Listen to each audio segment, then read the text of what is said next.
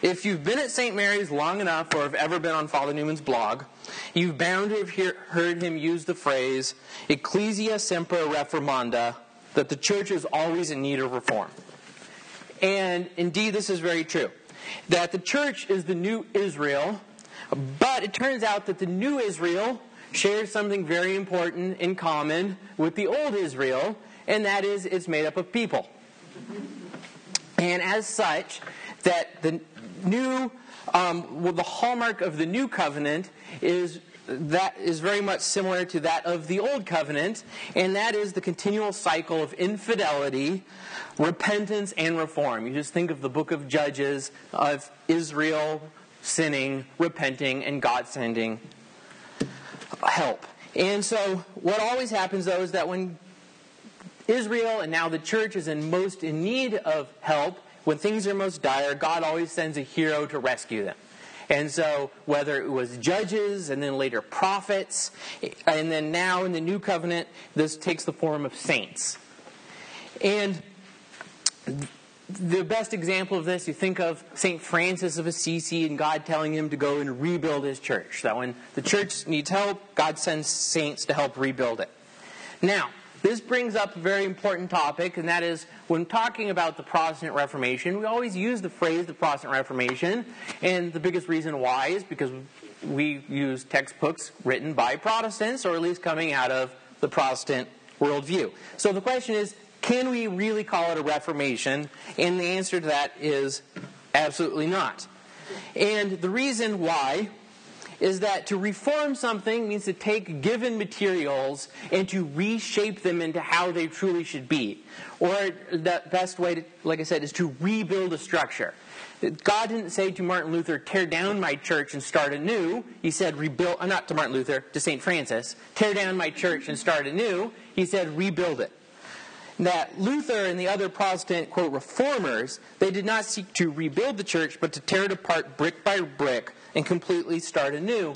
And that is why it is much more accurately described as the Protestant Rebellion, the Protestant Reformation. And that reform, and another hallmark that if you want to look at true contrast of reformers, of looking at St. Francis and Martin Luther, that reform is by first and foremost a work of humility.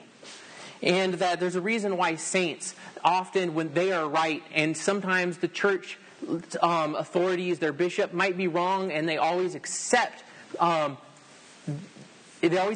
with humility the fact that that God will never punish you for your being silent and being wronged, but He does punish you for pride. So reform is a work of humility, and that is why it's the work of saints, because true reform, first and foremost, is to understand that reform only happens in God's time and in God's way, while rebellion is first and foremost a work of pride, of saying, my will be done on earth as it is in heaven. Now,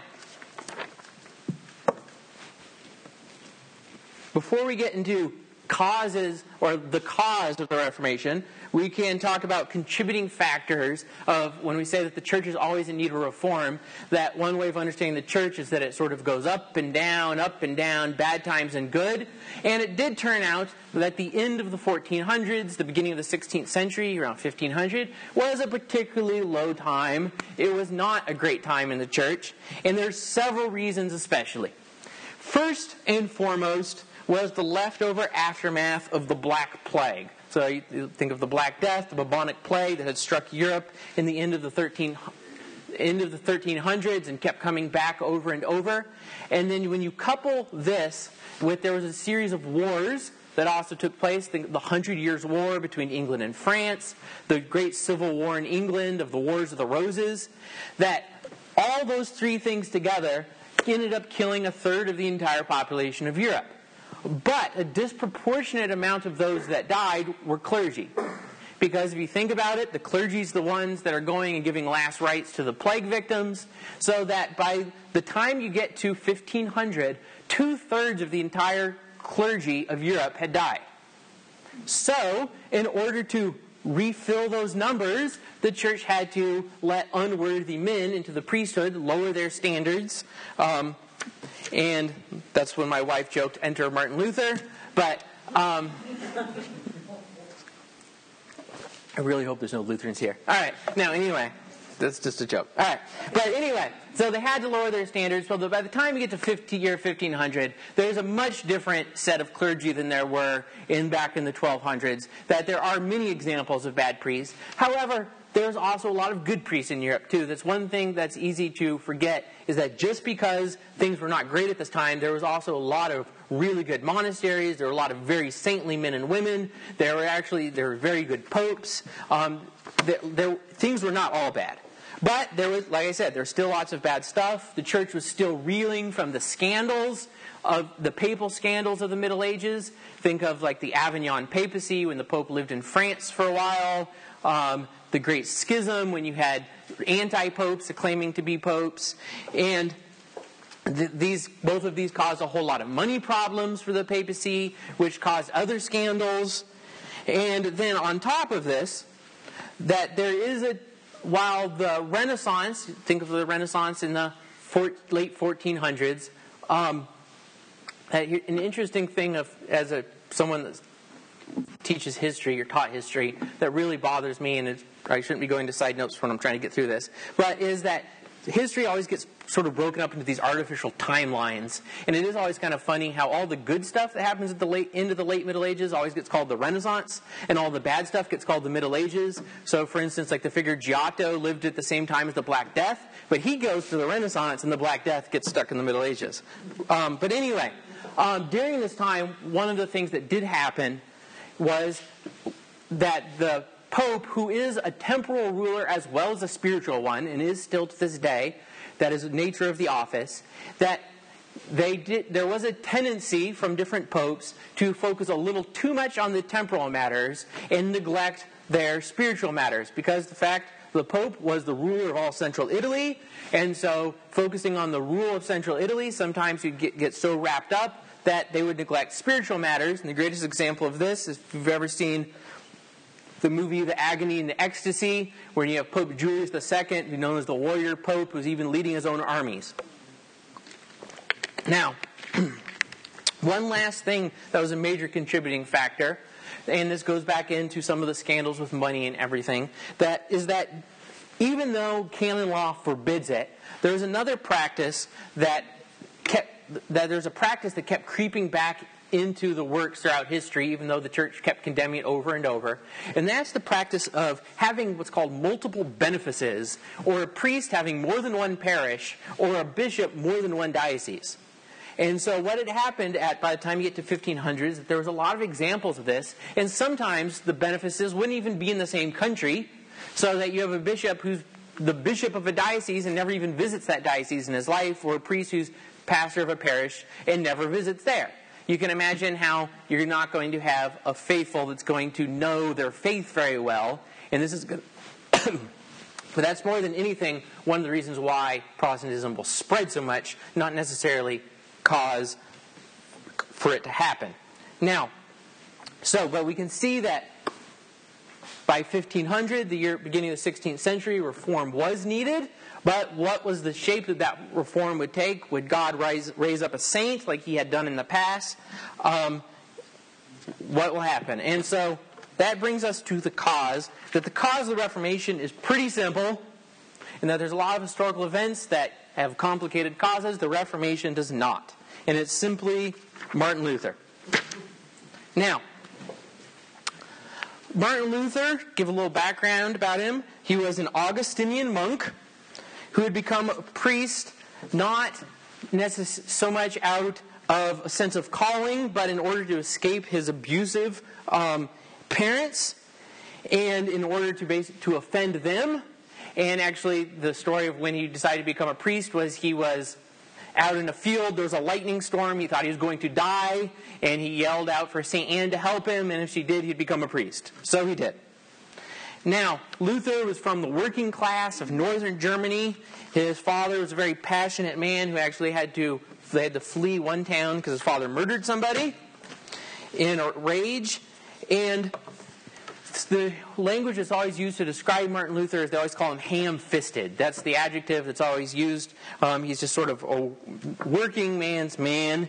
And you can see this especially in his language, which is very crass and vulgar, that Martin Luther is a very interesting fellow, very intelligent, but he talks like a sailor.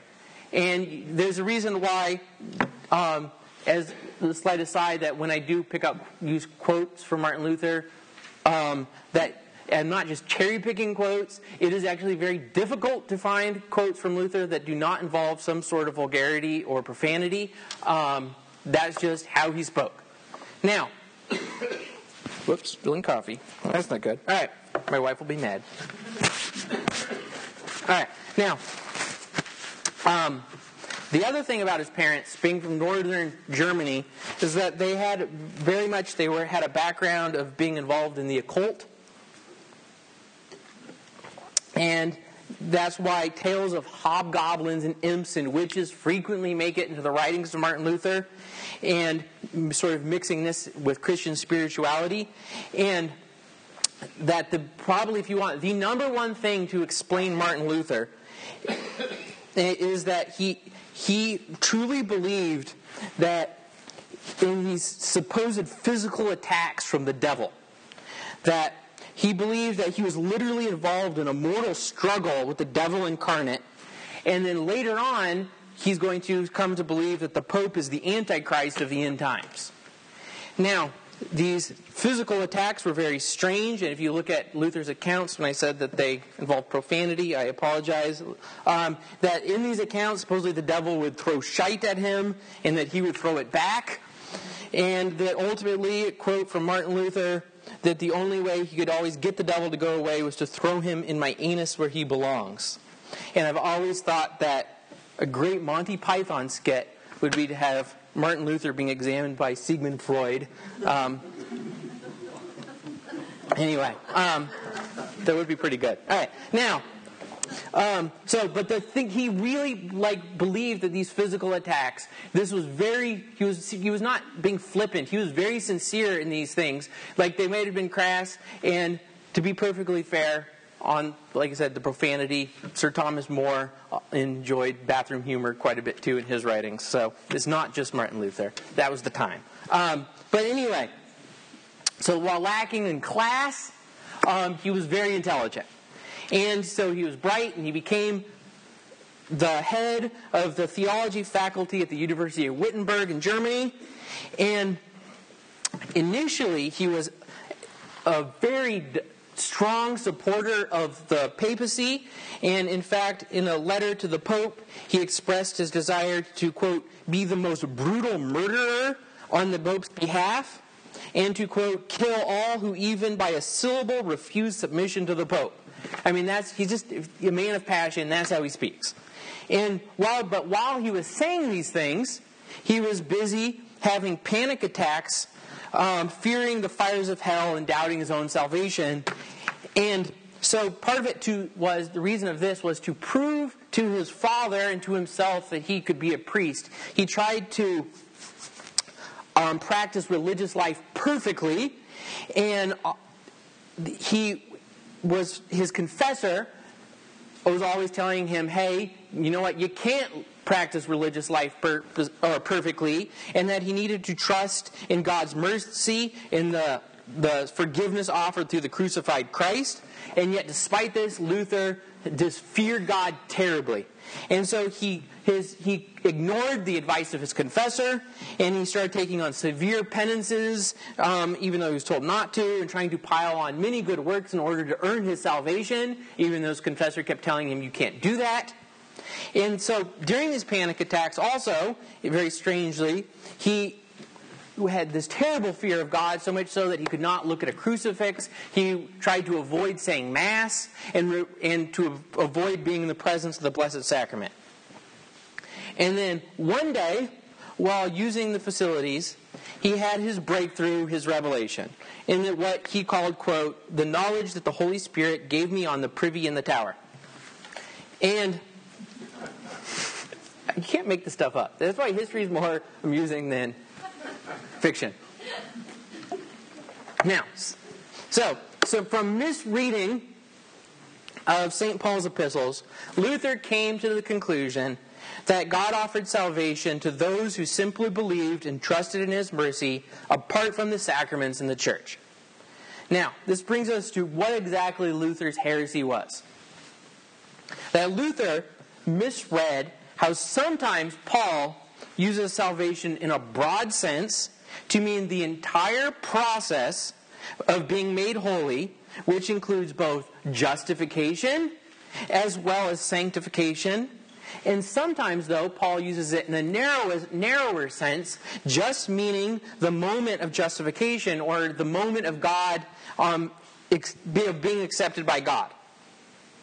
Now, ultimately, the heart of what Luther denied was baptismal regeneration, the removal of original sin in baptism, and the idea of the impartation of sanctifying grace of God's life residing in the soul, because he did not believe that original sin was washed away. He thought man stayed a sinner. He therefore didn't think that man could begin that process of becoming holier, of sanctification here on earth. And the reason of this is he didn't feel like he was becoming holier. He didn't feel like he was being sanctified. He didn't feel the presence of Christ. And so he allowed his feelings to dictate his theology.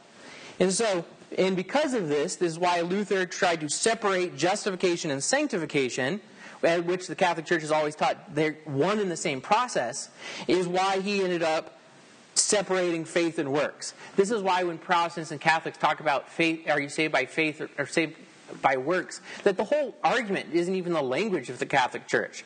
You're saved by sanctifying grace, and from that comes justification and sanctification. That there's all one process that goes together. It's apples and oranges.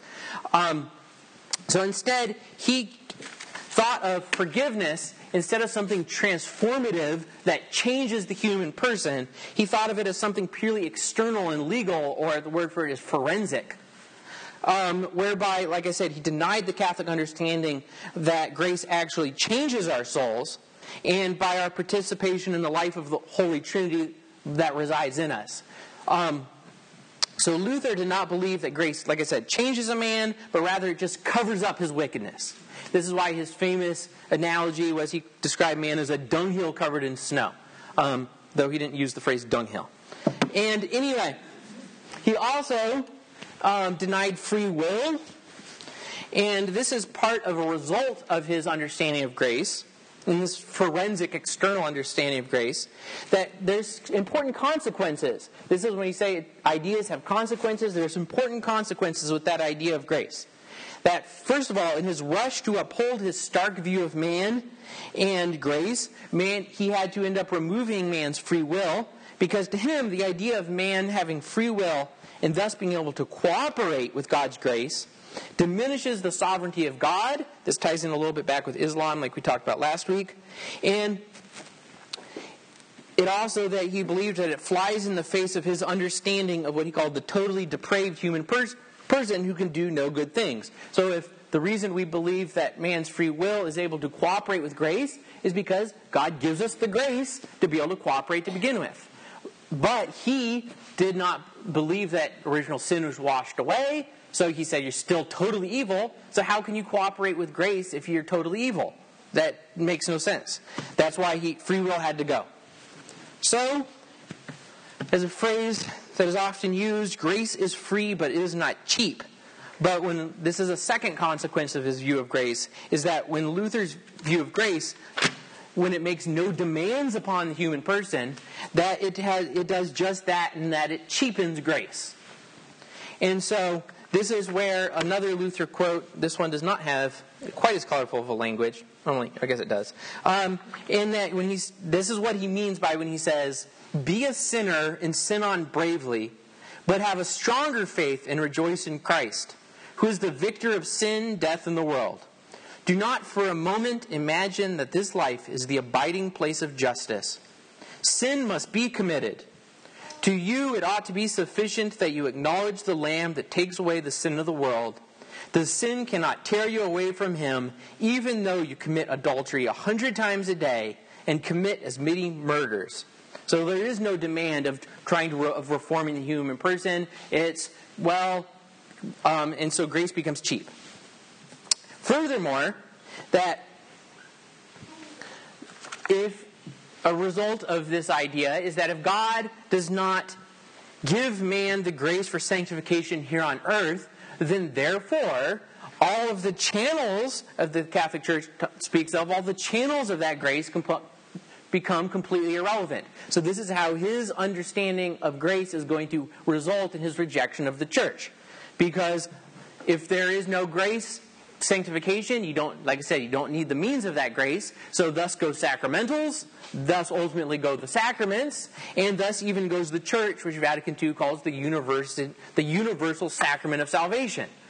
Now, up until this point, this was just ideas that Luther was privately developing. He had not begun to publicly teach these ideas. Until we get to 1517, and important date in history, Halloween, October 31st, is an interesting side note, Reformation Day, which I know I shouldn't waste time with these, but anyway, that's my brother's birthday, and he was the first person in my family to become a Catholic, so we always thought it very ironic that he did so. But then also I remember when I was in grad school at Clemson, we had a little radio alarm clock, and the only station that got was Bob Jones Radio. And so I remember being woken up at 5 in the morning on October 31st to a blaring voice yelling, "Happy Reformation Day!" And it was not fun. All right. Anyway, what was going on in 1517 was that the church was preaching an indulgence for the building of new St. Peter's Basilica. Now, a word about indulgences, which being St. Mary's, probably every single one of you knows, but I'll say it anyway, is that an indulgence, or the remittance of the temporal punishment due to sin, such as one suffers in purgatory, in order to receive such an indulgence, one has to do three things.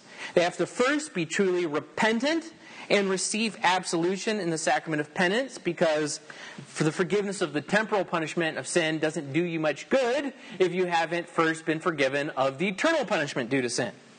But then second, one has to pray for the intentions of the Holy Father. And third, they have to perform a specified holy act. Now, historically, one of the holiest acts that people would perform is the giving of money for the building of churches.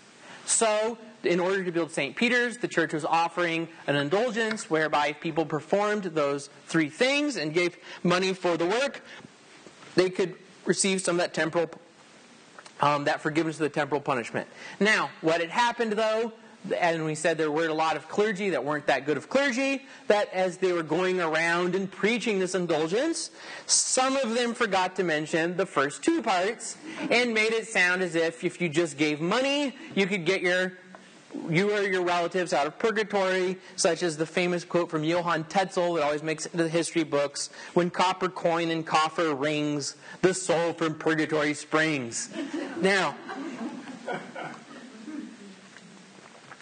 so when Luther heard of one of these indulgence preachers, not Tetzel, another guy that never gets named, coming to Wittenberg, he took the opportunity to nail his 95 theses on October 31st, 1517, his 95 points of debate about indulgences, to the church doors in Wittenberg. And this was actually a common practice. When you want to have a public debate, he wrote them in Latin, he nailed them to the door. Now, it's important though, because most of them, of his 95 basically points for debate, are not too bad. He goes through and he's pointing out the bad ways that indulgences are being preached. But then he goes on even further and to argue that not only against how they're being preached, but against the whole practice of indulgences to begin with.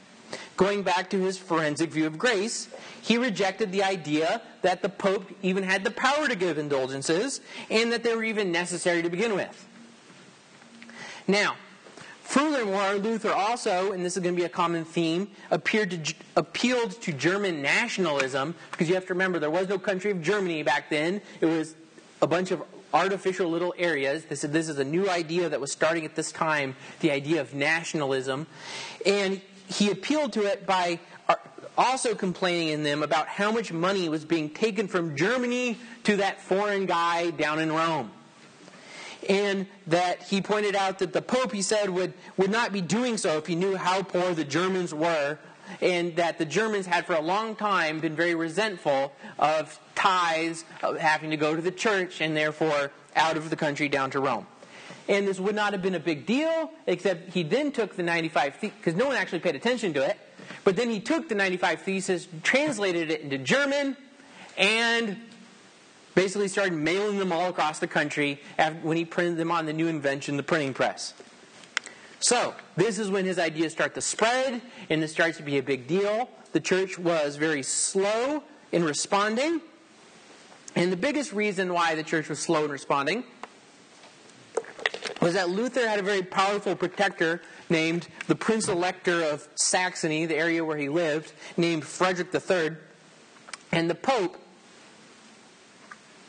for political reasons, didn't want to make Frederick III, Luther's protector, angry. So it took a long time trying to investigate the process, and so finally what they ended up doing was they sent a very educated cardinal named Cardinal Cajetan to go talk with Martin Luther to try to convince him to recant his teachings. And in this conversation, Luther, who had already begun to reject the authority of the Pope, tried to appeal above the Pope's head, he thought, to an ecumenical council. He said, can't you call an ecumenical council to decide if I am right? Because he still at least believed that an ecumenical council was infallible, even though he didn't believe that the Pope was infallible at this point. And so Cajetan left. Then around a year later, the next year, they sent another theologian to go talk with him, this time a guy named Johann Eck. And during this conversation, Johann Eck pointed out to Luther that, hey, we don't need another ecumenical council to talk about this, because the last ecumenical council, the Council of Constance, already addressed your whole idea of salvation by faith alone when it was preached by the heretic Johann Huss in Bavaria. So your ideas have already been condemned.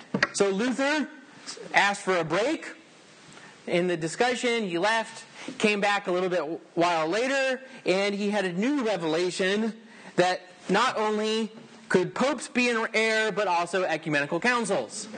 And so his doctrine of sola scriptura was invented to defend his doctrine of sola fide. And this goes back to the humility versus pride thing at the beginning. Now, didn't really hide my coffee stain, but anyway. Now, so this is when Luther officially went from being what many thought him being a reformer of the church to actually denying the authority of the church. And once he had reached this conclusion, Martin Luther's never going to turn back. He will have terrible struggles with it. He's going to doubt himself at different times, but he will never turn back from it. Which brings us to the next theme. And so after this debate, Luther, his attacks on the Pope became more and more violent, because this is when he started to think of the Pope more and more as the Antichrist of the end times. And Luther had a very powerful and persuasive prose style, and he used it to the best of his advantage. And so what happened the next year, he published in German a revolutionary treatise called An Appeal to the German Nobility, that in many ways is probably his most important work, in which he used a popular prose style that was charged with eloquence. And in this appeal, Luther called on the princes of the princes of Germany to reform the church. He said that they did not have to wait for the clergy to do so, since one of his beliefs was that because with his view of grace and his view of the sacraments, therefore, and of the church, is he said that all people are equally priests. And therefore, since all men are equally priests, and all men are equally able to interpret the Bible for themselves, because by rejecting the authority of the church, he was claiming that all men can interpret the Bible for themselves equally. Not only did he make moral subjectivism and moral relativism these basic Protestant doctrine, an idea that we'll come back to, but this allowed Luther to subvert any sense of restraint that the secular princes had felt in attacking the clergy or the Pope. So, one of the great triumphs of the Catholic Church in history was curbing the martial spirit of Europe. And this, I won't stop myself from going into too much of a side note, even though I wanted to. So curbing the martial spirit of Europe, that the church turned the Gothic barbarian warrior into the Frankish knight, that who would actually lay down arms at the side of an unarmed priest. There's a reason actually at the height of the Middle Ages that battles, you wonder why the 100 Years' War took 100 years, that at the height of the Middle Ages, wars could actually only be fought Monday through Wednesday during weeks of ordinary time. That was because you can't fight on Friday because that was when Christ died on the cross. You can't fight on Thursday because that's the Last Supper. You can't fight on Saturday because you're preparing a Mass the next day. And you can't fight on Sunday, obviously. You can't fight during all those the different liturgical seasons. So people literally only fought Monday through Wednesday during ordinary time. And because, like I said, the knights were submitting to the church, to the unarmed gospel. Now, however, this gets washed away with Luther arguing that the church, there's nothing special about the clergy. That all people are equally priests. So, in his words, and here's his quote, that the true Antichrist is sitting in the temple of God and is reigning in Rome, that in purpled Babylon, and that the Roman Curia is the synagogue of Satan. There will be no remedy left except for the emperors, kings, and princes, girt about with force of arms, should attack these pests of the world and settle the matter no longer by words but by sword. Why do we not attack in arms these masters of perdition, these cardinals, these popes, and all the sink of the Roman Sodom, which have corrupted the church of God, and wash our hands in their blood? To Luther, the state was above the church, because the state, in his opinion, was founded on Scripture, and the church wasn't.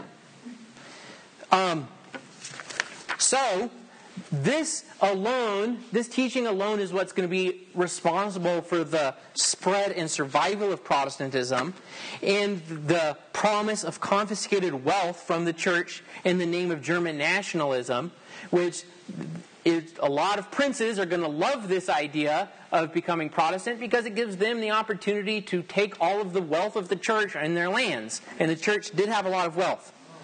And so this is why the great Erasmus was partly correct when he stated, quote, Lutheranism has but two objects at heart, money and women. This may not have been entirely true of Luther, who had this view of his battle with the devil, but it was certainly true of many of his followers. And in Luther, this is another important point, we also see the historical northern German view of blood and iron, of might making right, an inevitable conclusion from the supremacy of the nation-state over the church. And more than this, we see a repeated current in German history, and there's a reason, by this I mean northern German, that Germany is not naturally one place. There are very different places. Bavaria is very different than Prussia. This is northern Germany, the history of Prussia, where a lot of the worst things of Germany come from. And that we see, anyway, this repeated current in northern German history especially, a barbarian yearning for a radical moral freedom, recognizing only the authority of the state or the barbarian chieftain or of the great man, the Übermenschen. This is what the poet Rudyard Kipling called in his poem, The Recessional, Germany's heathen heart, putting its trust in reeking tube and iron shard. Then Luther gave voice to German nationalism that presages that of Otto von Bismarck in the 19th century in his culture war against the Catholic Church, the man who unified Germany, who was a very devout Lutheran, and also even presages the National Socialist deification of the German Volk. And it could go into that idea more, but I'll try to restrain myself. But anyway, I'm still moving slowly against Luther. It was not until the next year of 1520 that Pope Leo X actually took action against Luther, and that he issued the bull Exsurge Domine, which just translates as Rise, O Lord, from the first lines, Rise, O Lord, and defend your own cause, in which he condemned many of Luther's teachings, and he still, however, gave him 60 days from when he received the bull to recant and to before getting excommunicated. So he had 60 days to recant. So what would Luther's answers be? 2 months later, it came. On December 10th, 1520, the deadline for his recantation, Luther and a bunch of students from his university and professors, they were at the gates of Wittenberg having a good old-fashioned friendly book burning, into which they were casting many of the works of medieval scholastic theology.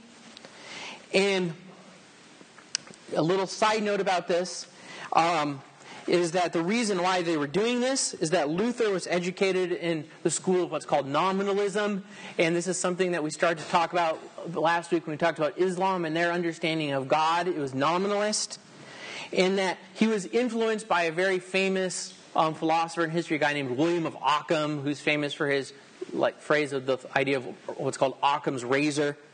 And anyway, what this idea is it's the nominalists, what they do is they deny the idea of God having an eternal divine essence, an eternal divine nature.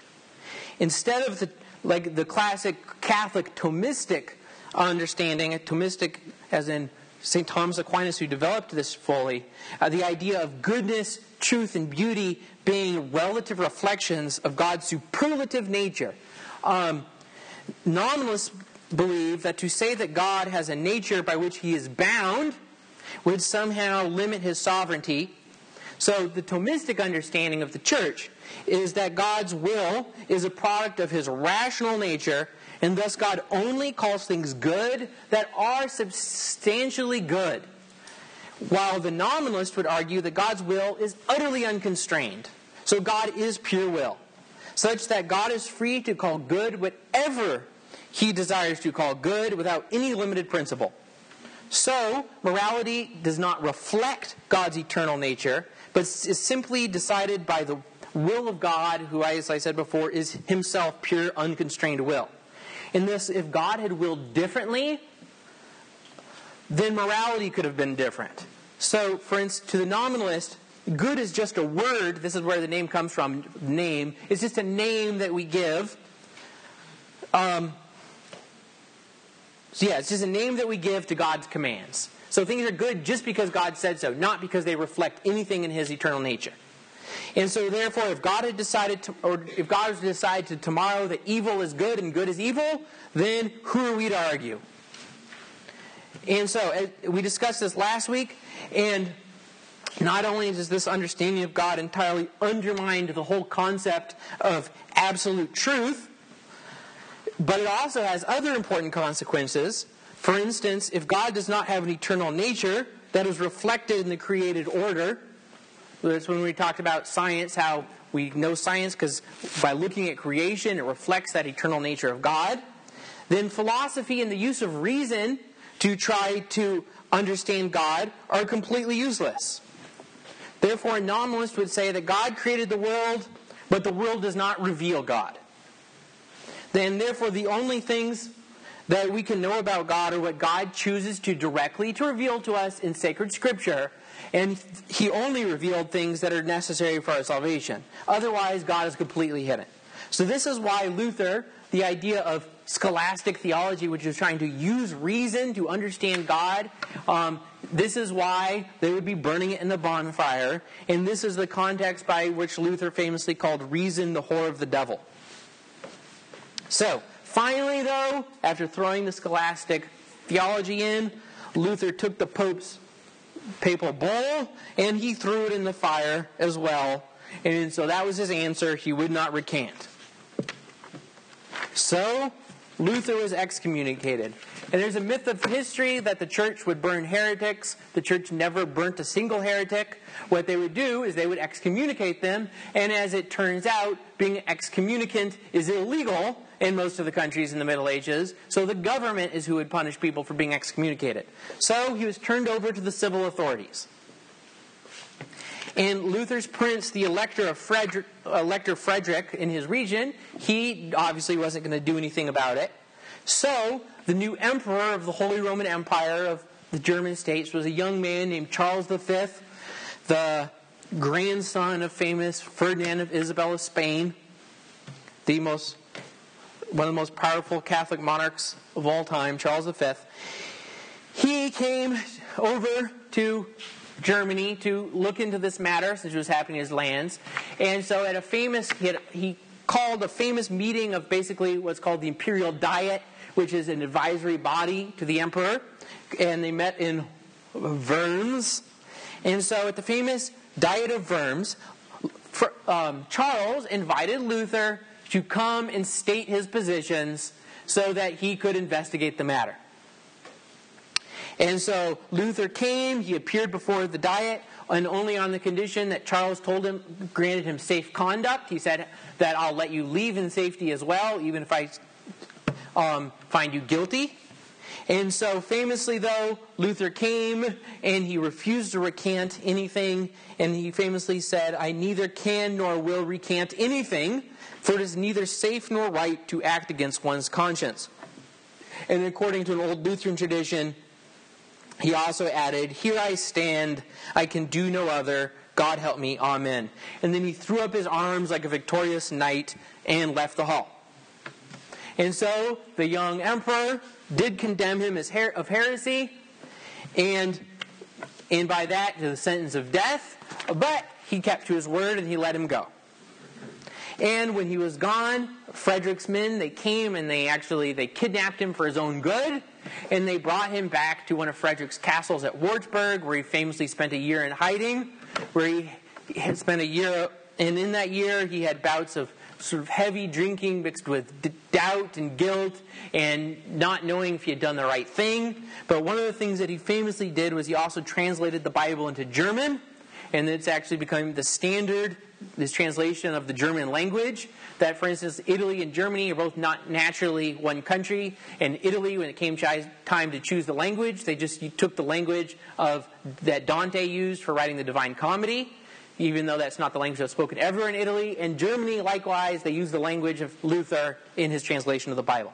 But one of the things he also did was he famously, or actually not very famously, changed some of the passages of the Bible to expound his own doctrines. For instance, in Romans 3:28, he added the words alone after the word faith, when saying, because there's an interesting fact that in the actual Bible, not Luther's version, the phrase faith alone is only ever used once, and that's in the book of James when it says man is not saved by faith alone. Now, during this time, however, in Wartburg, his old city of Wittenberg was in a religious uproar. That, inspired by Luther's ideas of the priesthood of all believers and everyone being able to interpret the Bible equally for themselves, it turns out everyone started interpreting it in different ways, taking this idea and running with it. So the end result was the priests were all getting married. You had monks and friars abandoning their cloisters. Martin Luther himself actually he abandoned his vow of celibacy, married a nun that he helped smuggle out of a convent. Stained glass windows were being smashed at the Franciscan convent, and there was complete mayhem. And then on Christmas Day, 1521, one of Luther's associates, a guy named Karlstadt, in street clothes and wearing no vestments, even though he had been a priest, he said Mass in German, and he also invited everyone to come up and take the bread in their hands and drink from the cup. And then 2 days later, taking his ideas even further, these other guys that claimed that they were interpreting the Bible for themselves, who called themselves the prophets from a nearby town of Zwickau, they claimed that God spoke to them directly, and that God said that all men should not own private property, but they need to own everything in common.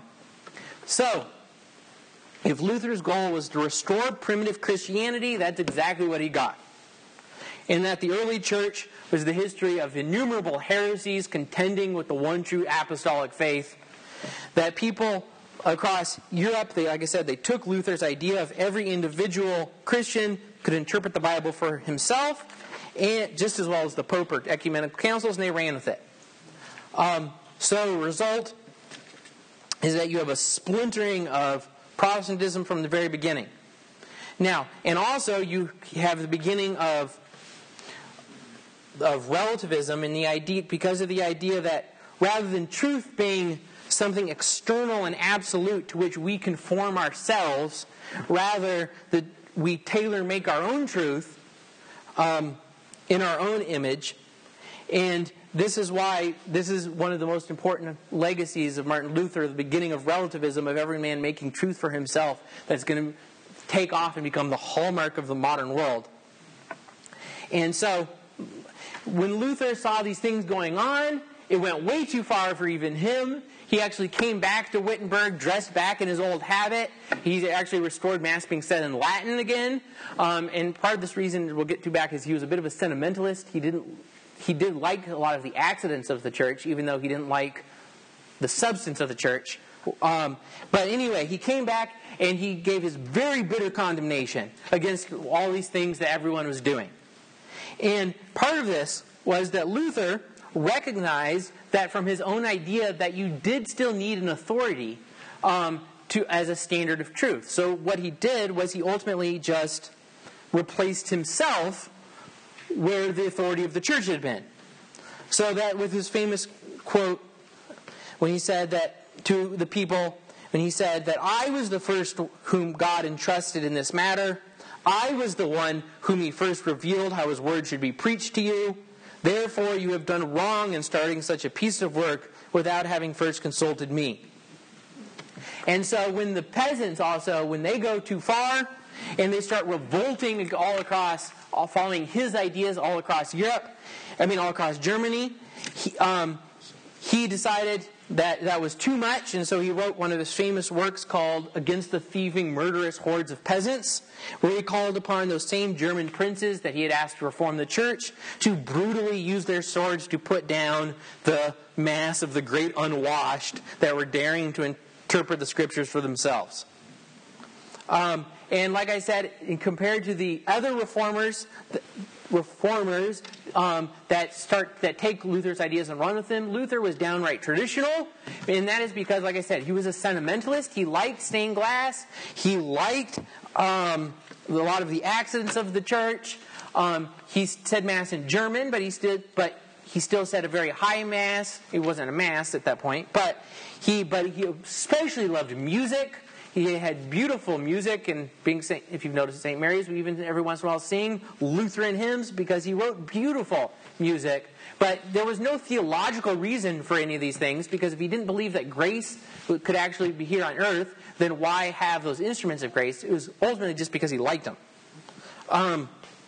Now, however, moving on from Martin Luther to our only slide on John Calvin. I'll give you a second because I particularly liked this slide. You can't see in the back. It says Calvinism is really more like a daisy. God loves you, he loves you not. It's a pun off the famous Calvinist tulip. Now, anyway, John Calvin, who was French, was very much not a sentimentalist and came a little bit after Luther. He was a cold, calculating lawyer. He was not a theologian by profession. He was a lawyer by profession. That's important. But in many ways, what he did was he took the ideas of Luther and he's going to follow them to their logical, cold-hearted conclusions. And for the most part.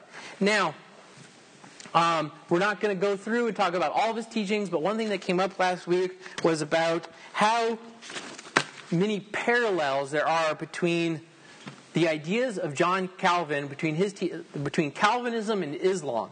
And it's not that Calvin was ever directly in contact necessarily with the theology of Islam, but Islam was the ideas came from certain heretical ideas, and those ideas were not just particular to that part of the world. They spread and they transmitted over here and over here, and but there is a very strange parallels between his ideas and those of Islam. We're going to go through and point out several different ways. So, for instance, Calvin, he adopted Luther's idea of grace, and ultimately he also adopted Luther's denial of free will. But Calvin took it even a little bit further in expounding the Islamic idea of double predestination, and this is what he's most famous for. That God creates some men not just to bring them to heaven, but equally he creates some men solely for the purpose of sending them to hell. That, like with Islam, all evil is actually accomplished through the active will of God. So that's an important thing, that it's not just the moral will of God, that God lets evil things happen to protect men's free will, as the Catholic Church would teach. That according to his doctrine, because he believes that if man has free will, it diminishes the sovereignty of God. Evil happens because God actively wills it to happen, therefore making God ultimately responsible for evil. That's the first important way that his doctrine is the same as Islam. Second, one way that, and actually this is the only way that he does not entirely follow Luther to his logical conclusion, going with this, is that Luther, he also didn't believe in free will, but he at least was logical when he talked about the consequences of that for man, in that he admitted that, hey, if man does not have free will, you can't entirely be held responsible for your sin. However, Calvin follows the Islamic idea that God will punish man for the actions that God made man do to begin with. That even though God made you do it, you're still responsible and will still be punished for it.